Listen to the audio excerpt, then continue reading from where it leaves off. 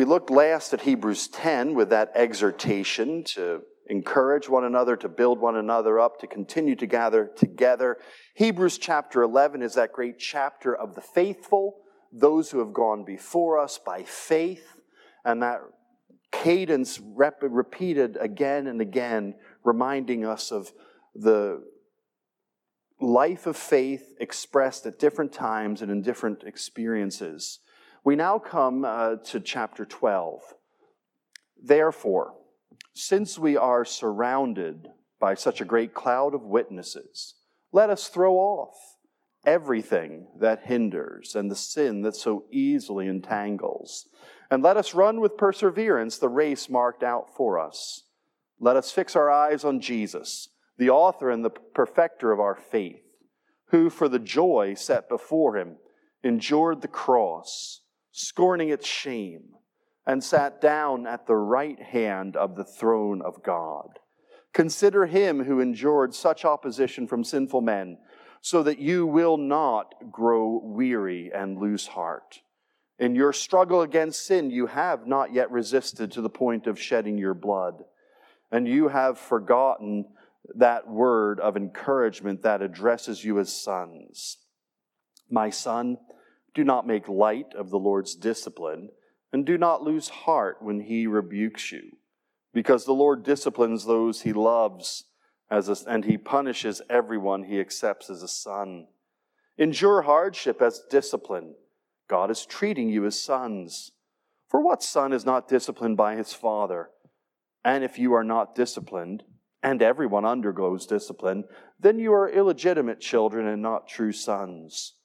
Moreover, we have all had human fathers who disciplined us, and we respected them for it. How much more should we submit to the Father of our spirits and live? Our fathers disciplined us for a little while, as they thought best. But God disciplines us for our good, that we may share in his holiness. No discipline seems pleasant at the time, but painful. Later on, however, it produces a harvest of righteousness and peace for those who have been trained by it. Therefore, strengthen your feeble arms and weak knees. Make level paths for your feet, so that the lame may not be disabled, but rather healed. Make every effort to live in peace with all men and to be holy. Without holiness, no one will see the Lord.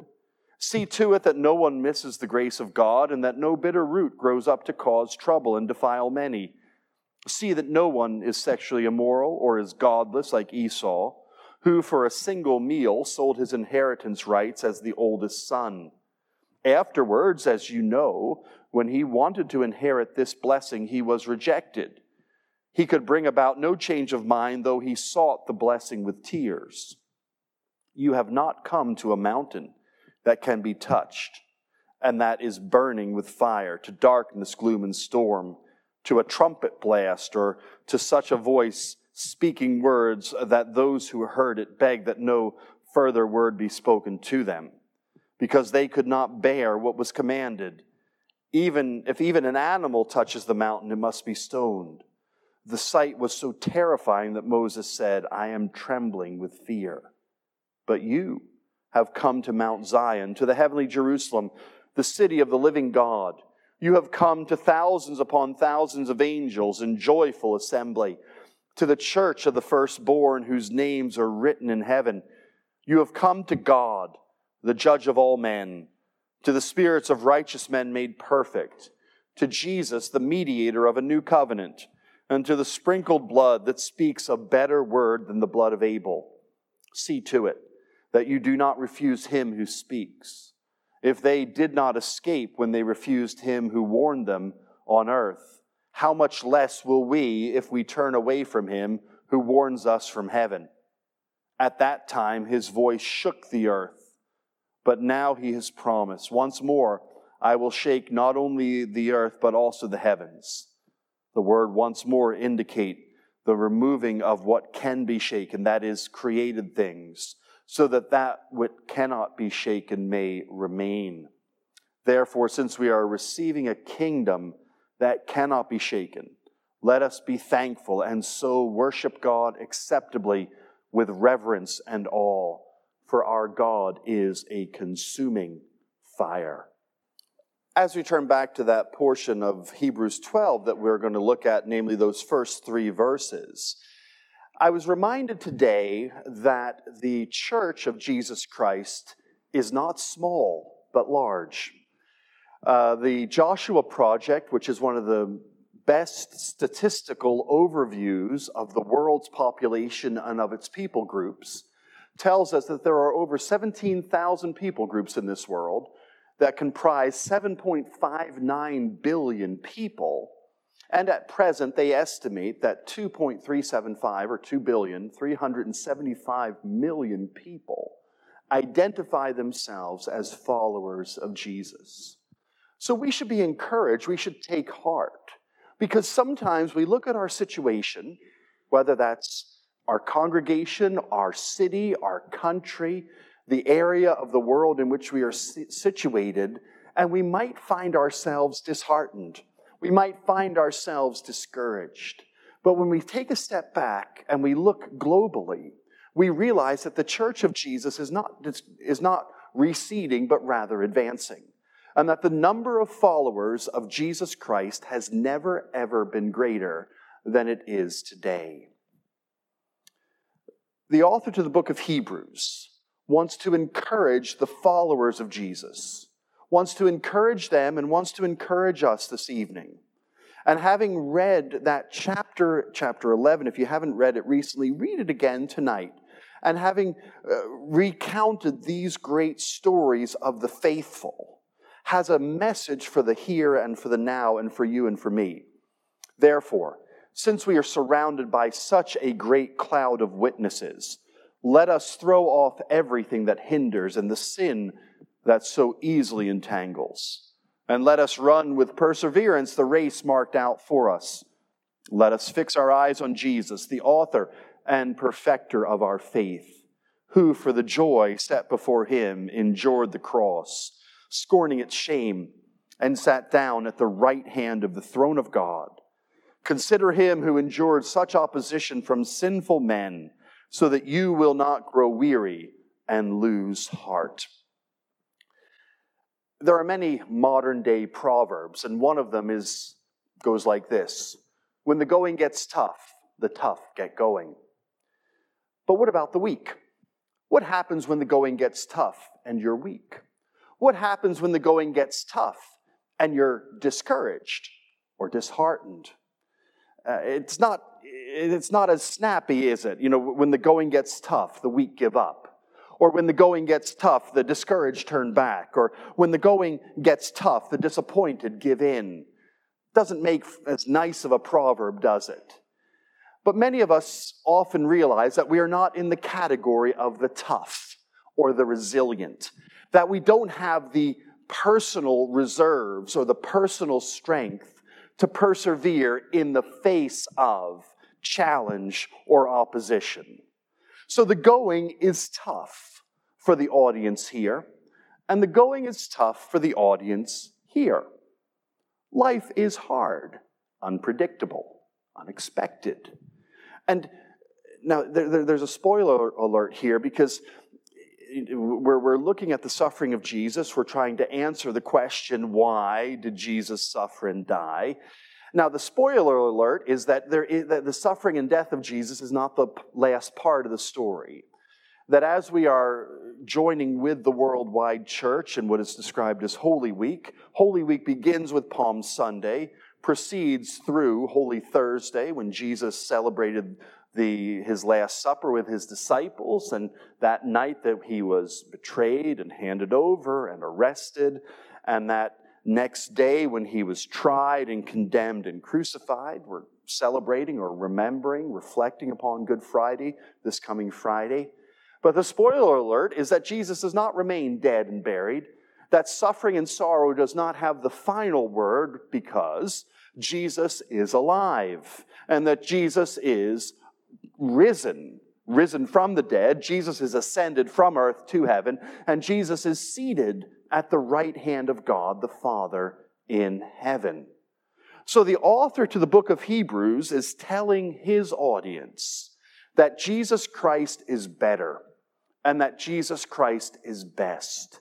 And that's the message they need to hear again and again and again. And as you read through these 13 chapters of Hebrews, there's lots of illustrations from the Old Testament, lots of references to priests or sacrifices. But that lesson is constantly being refrained. Jesus better. Jesus best. It's tough life. It's hard. It's difficult. And we're weak and weary. We don't have the reserves. We don't have the strength. And you don't keep going because of who you are. You don't summon some sort of internal source of strength or internal source of wisdom. You carry on because of who He is. And you carry on because of what He has done. And you carry on because He in fact did suffer. And He in fact did die. But that suffering and death did not have the final word, but rather life, resurrection, ascension, and glory. And that's the paradigm. And we're going to explore that more in a few moments, but that's the picture, that there is suffering and there is hardship and there is death. But just as death did not have the final victory over the Lord Jesus, nor does death and suffering have the final victory over the followers of our Lord Jesus. That He is the center, and it's all about Him. Now here's the question, or here's the problem. There was a revolution in thinking that took place in astronomy.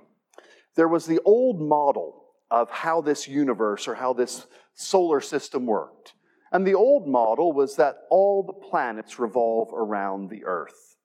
We still kind of allude to that thinking when we talk about the sun rising and the sun setting. We don't believe that anymore, but even that illusion kind of gives us a sense that we are stationary and it's the sun that rises or the sun that sets. But that old way of thinking gave way to a revolutionary new way of thinking. That Copernicus reminded us that actually, no, it's the sun is the center of the solar system, and the planets, all the planets, revolve around that solar system. Now, this is not a lesson in cosmology, but it's a question that we need to answer, because is this world revolving around us? Me or you? You know, are we at the center of this world and we expect everything to revolve around us? Because if we do, I think we're going to be greatly disappointed because it doesn't revolve around us. But if this world revolves around Jesus, if He's the center of this world, then we do have hope. If He's the center of this universe, then we do have help. But if we are the center, and then the going gets tough, well, that's where you take over, or I take over. We need the resources, or we need the strength, or we actually need to carry this world and all of its problems, along with all of our troubles and all of our sorrows. So if we find ourselves honestly saying, I can't cope, I can't deal with life, my life, I can't deal with my problems, I can't deal with the problems of others, I can't fix what's broken in this world. Well, if you're at that particular point in your understanding that actually the world does not revolve around you, the writer to the Hebrews is telling us, take heart and be encouraged, because everything revolves around Him. We have hope tonight. We have help tonight. We have comfort tonight. And the Bible addresses us in real life settings, with real life challenges, with real wisdom, with real comfort and real encouragement. I feel sorry for anyone who has come to or has been introduced to the Christian message and has been told, believe in God and your problems disappear. Follow Jesus and everything will be rosy, because that's not a genuine or a fair presentation of the gospel. It's not true to life. It's not true to the Word. And people who find themselves introduced to the gospel in that way will find themselves quickly disheartened on the journey. So if you remember the main message of Hebrews, that Jesus is better because Jesus is best. He's better than us.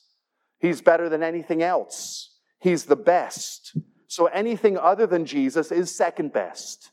If we settle for or if we turn to anything or anyone other than Jesus, we are turning to a source of power or a source of wisdom that by definition is inferior.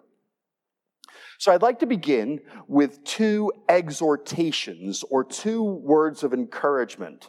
But before we get to those let us words or phrases, I'd like to notice that we are not alone. Beginning of verse 12 says, since we are surrounded by such a great cloud of witnesses.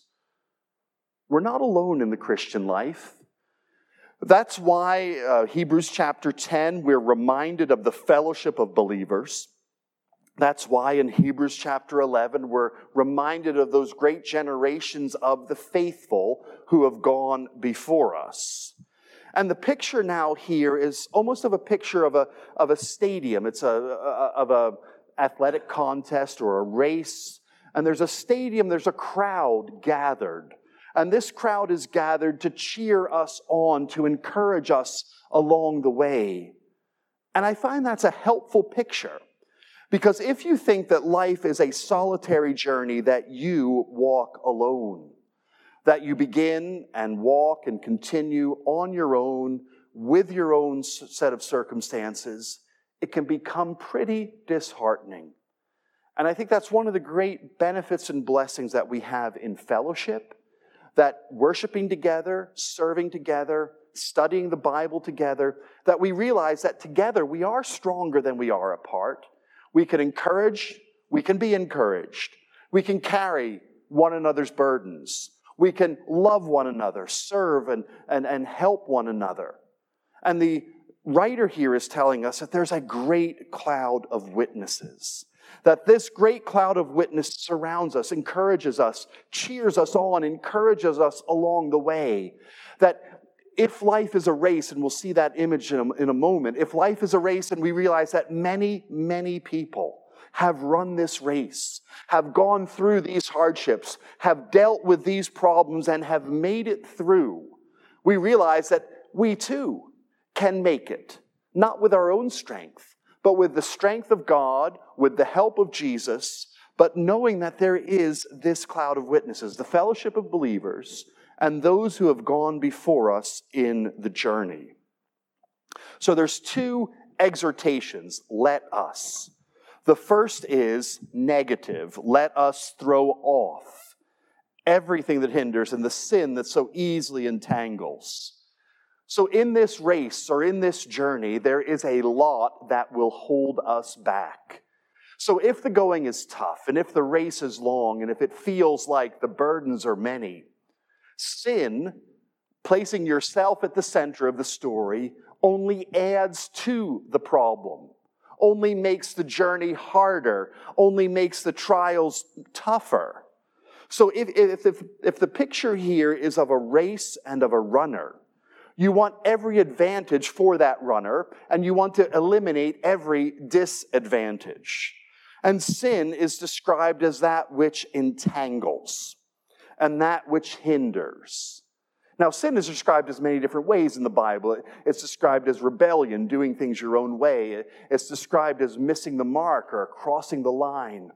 But if life is a race or a journey, then sin is everything that distracts you or diverts you or makes the journey even harder. So we are being exhorted here to throw off everything that runs contrary to what God is like. That we are to live with holiness rather than selfishness, rather than self-centeredness, rather than sin that clouds our minds and sin that distracts our heart and sin that diverts our path. So there's the negative and then there's the positive. And let us run with perseverance the race marked out for us. That there is a race and it is marked. We don't need to mark the race out ourselves. We don't need to determine the path. The path is already marked out. So the negative, let us throw off, and the positive, let us run. So those are the exhortation that we are journeying with this great crowd that's cheering us on. So we have the people of God, and above all, we have the Son of God. So life is a race, it is a journey, and it's not a sprint, doesn't happen like that. But At 52, you realize that there's many years that are behind you, and you hope and pray that there might yet be a few years ahead of you. But you realize that the Christian life is not simple or straightforward or quick or carefree. And there's something that I can do to make this journey easier, i.e., that I focus my mind and focus my heart upon God and His truth. So we need each other, but above all, we need Jesus. So if there are two exhortations, we now are told that we are to pay close attention. Let us fix our eyes on Jesus. Not a quick glance, not a temporary, not just a look here or a look there, but let us focus our attention on Him. Because if this journey is long, and if this journey is tough, and if we need every comfort and every encouragement, He is the source. He's the author. He's the perfecter. So if Jesus is better because Jesus is best, and if the letter to the Hebrews is a reminder that it's all about Him, the Christian life is all about Him. Yes, it's a life that we run. It's a race that we run, but we run looking to Him. It's a race that's begun with Jesus, and it's a race that's continued with Jesus, and it's a race that is ultimately concluded with Jesus. So He is the one that we look to. He is the one that we focus upon, and He is the one that we need to start, to continue, and to finish. Who is this Jesus? What has this Jesus done?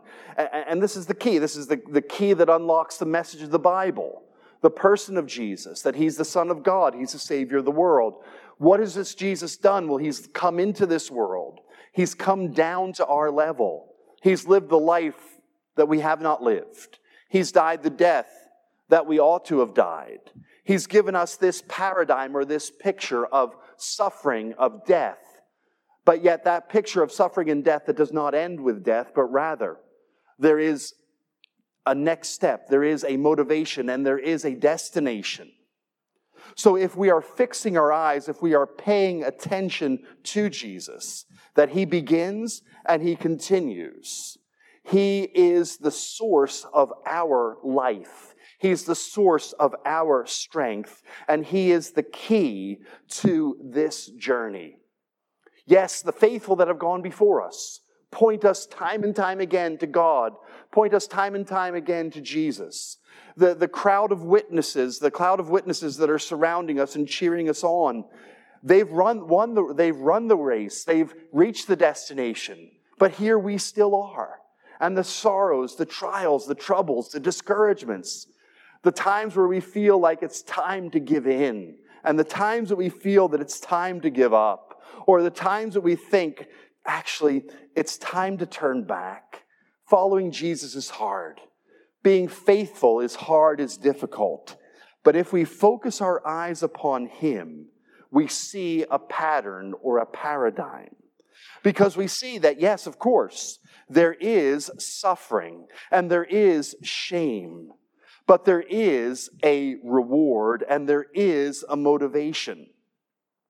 Now in the East, we're in the West. In the East, I saw this when I was living in Japan. You see this when you are in the Middle East, that there's a culture of shame and honor.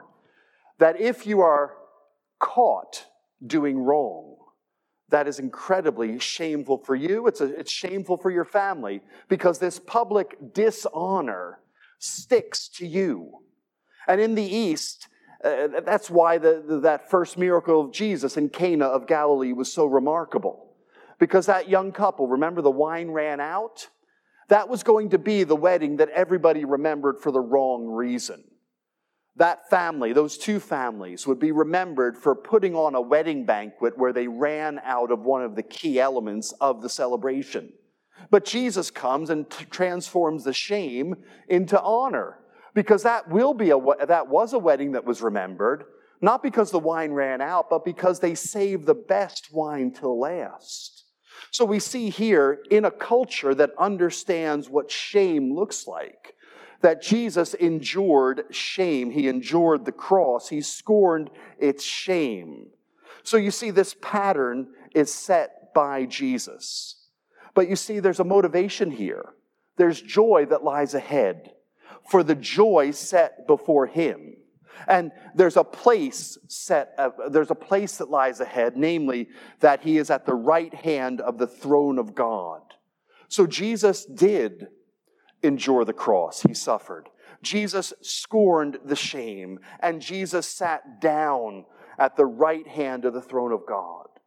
So we too, as we fix our eyes on Jesus, we see what he has done, and we see what he has achieved. And we see that, yes, there was suffering on the cross. There was death. There was shame. And that shame was public.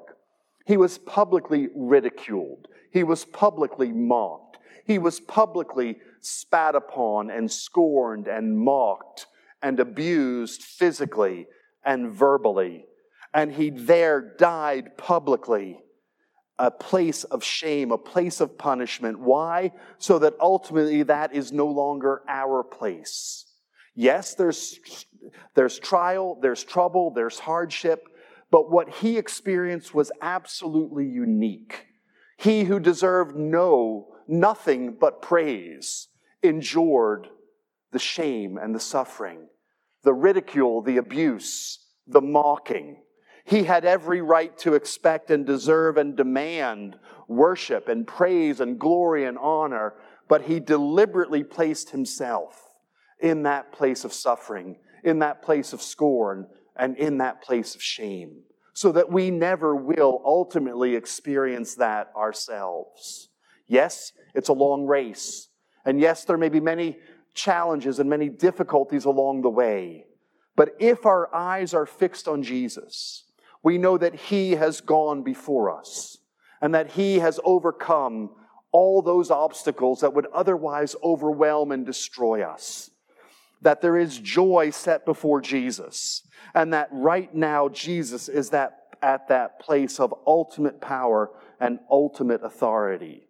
So we have the unique experience of Jesus, but the unique experience of Jesus is set down before us as a pattern for the followers of Jesus. Jesus experienced trouble and hardship. The followers of Jesus, not surprisingly, experienced trouble and hardship. Jesus experienced opposition and persecution. The followers of Jesus, not surprisingly, experienced trouble, persecution, and opposition. But notice that Jesus overcomes all enemies. Jesus defeats all foes. Jesus deals with the shame. Jesus deals with the suffering. And now Jesus is in that place of ultimate power and ultimate authority. So not only do we have the cloud of witnesses, not only do we have the fellowship of believers, not only do we have that great honor roll of the faithful, but we have him at the right hand of the majesty in heaven. That we have Jesus. We have a friend in a high, high place. Remember when Jesus was speaking to his disciples in John 15. He said, I no longer call you servants. A servant doesn't know his master's business. I call you friends.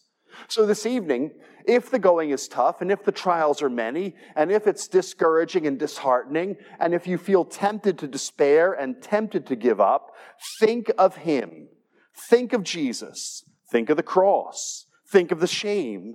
But think of his victory. Because he now is at that place of power. What's he doing? Now, because the image of sitting down means that work is done. He's done the work, he's paid the price, he's satisfied the debt, but what we're told in the book of Romans is that he's constantly interceding for us. He's praying for us. He's praying that we persevere. He's praying that we keep to the path. He's praying that we continue the race. And he's at that place where all resource, all power, all honor, and all glory belongs to him. So you see, it's not all about us, is it? It's not about you, how strong you are. It's not about you, how wise you are. It's not about you, about how you persevere in the face of disappointment. It's not about the going getting tough and the tough getting going, but it's all about him. It's all about the cross. It's all about the shame that he bore, and it's all about the victory that he achieved. And in verse 3 it says, "Consider him who endured such opposition from sinful men, so that." So now the unique experience of Jesus becomes an encouragement to the followers of Jesus. He endured so that you will not grow weary and lose heart. This is what he did. This is what you do. This is what he experienced. This is what you, in a very small measure, experience. But you experience that not in isolation. You're with the people of God. You're with the cloud of witnesses. But the Son of God has gone ahead of you.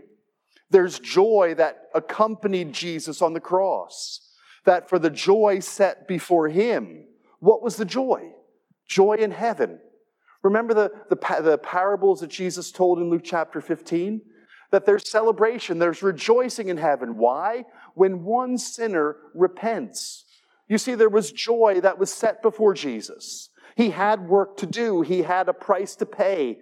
But what did he see? He saw us, the people of God. He saw us without hope and without help. He saw us in despair and in defeat. And he did all this for us so that we can persevere to the end. So, and this is the challenge of the Christian life, that it is all about him, and yet this is a race that we run. It's all about what he did, and yet the life that you and I live is filled with hardship and disappointment, and yet we continue, we carry on. We don't give up, and we don't turn back, and we don't throw in the towel, and we don't put up our hands in despair, but rather we fix our eyes on him. He starts the journey with us. He continues the journey with us, and he will ultimately bring us to his intended conclusion. So by all means, let's throw off anything that will hinder us. Let's not make the journey more difficult than it needs to be. Let's not try to make this journey on our own, with our own strength, because we simply cannot do it. But let's not try to accompany this journey with our own agenda, our own desires, our own interests. Let's throw off anything that entangles us. And let's continue to run with perseverance as we focus on him. Why did he suffer? He suffered so that we will ultimately be received into his kingdom. He experienced and he scorned the shame of the cross. Why? So that we will never experience that shame for ourselves. Where is he now? He's at that place of honor and that place of glory. Where will we be? We too will be in that place of honor. Not at the right hand, that's his unique position, but we will be with him in glory. We will be with him celebrating his victory and enjoying the fruits of his labor, enjoying the benefits of his victory for this time forever. We'll join with that great cloud of witnesses. We'll join with that great honor roll of the faithful, all because of him, the beginner, the middle, and the ending of our journey. I'm going to close by just reading a few verses that were written about 700 years before the time of the letter to the Hebrews was written. And this was written to a group of people that were far from home, a group of people that were in exile. They were discouraged, they were disheartened, they were wondering maybe God has ignored us or maybe God has left us. Maybe our sin has been too great and maybe God's patience has been tried one too many times. At the end of Isaiah chapter 40, we have this image that again captures this idea that life is a race, that there's running to be done or walking to be done, but that there's weariness along the way. Isaiah 40, this is page 725. Why do you say, O Jacob, and complain, O Israel? My way is hidden from the Lord. My cause is disregarded by my God. You can almost hear the heaviness and the weariness of the questions that are being answered. Do you not know? Have you not heard? The Lord is the everlasting God, the creator of the ends of the earth. He will not grow tired or weary, and his understanding no one can fathom. He gives strength to the weary and increases the power of the weak. Even youths grow tired and weary, and young men stumble and fall. But those who hope in the Lord will renew their strength. They will soar on wings like eagles. They will run and not grow weary. They will walk and not be faint. Those who hope in the Lord. That's the people of God in every generation.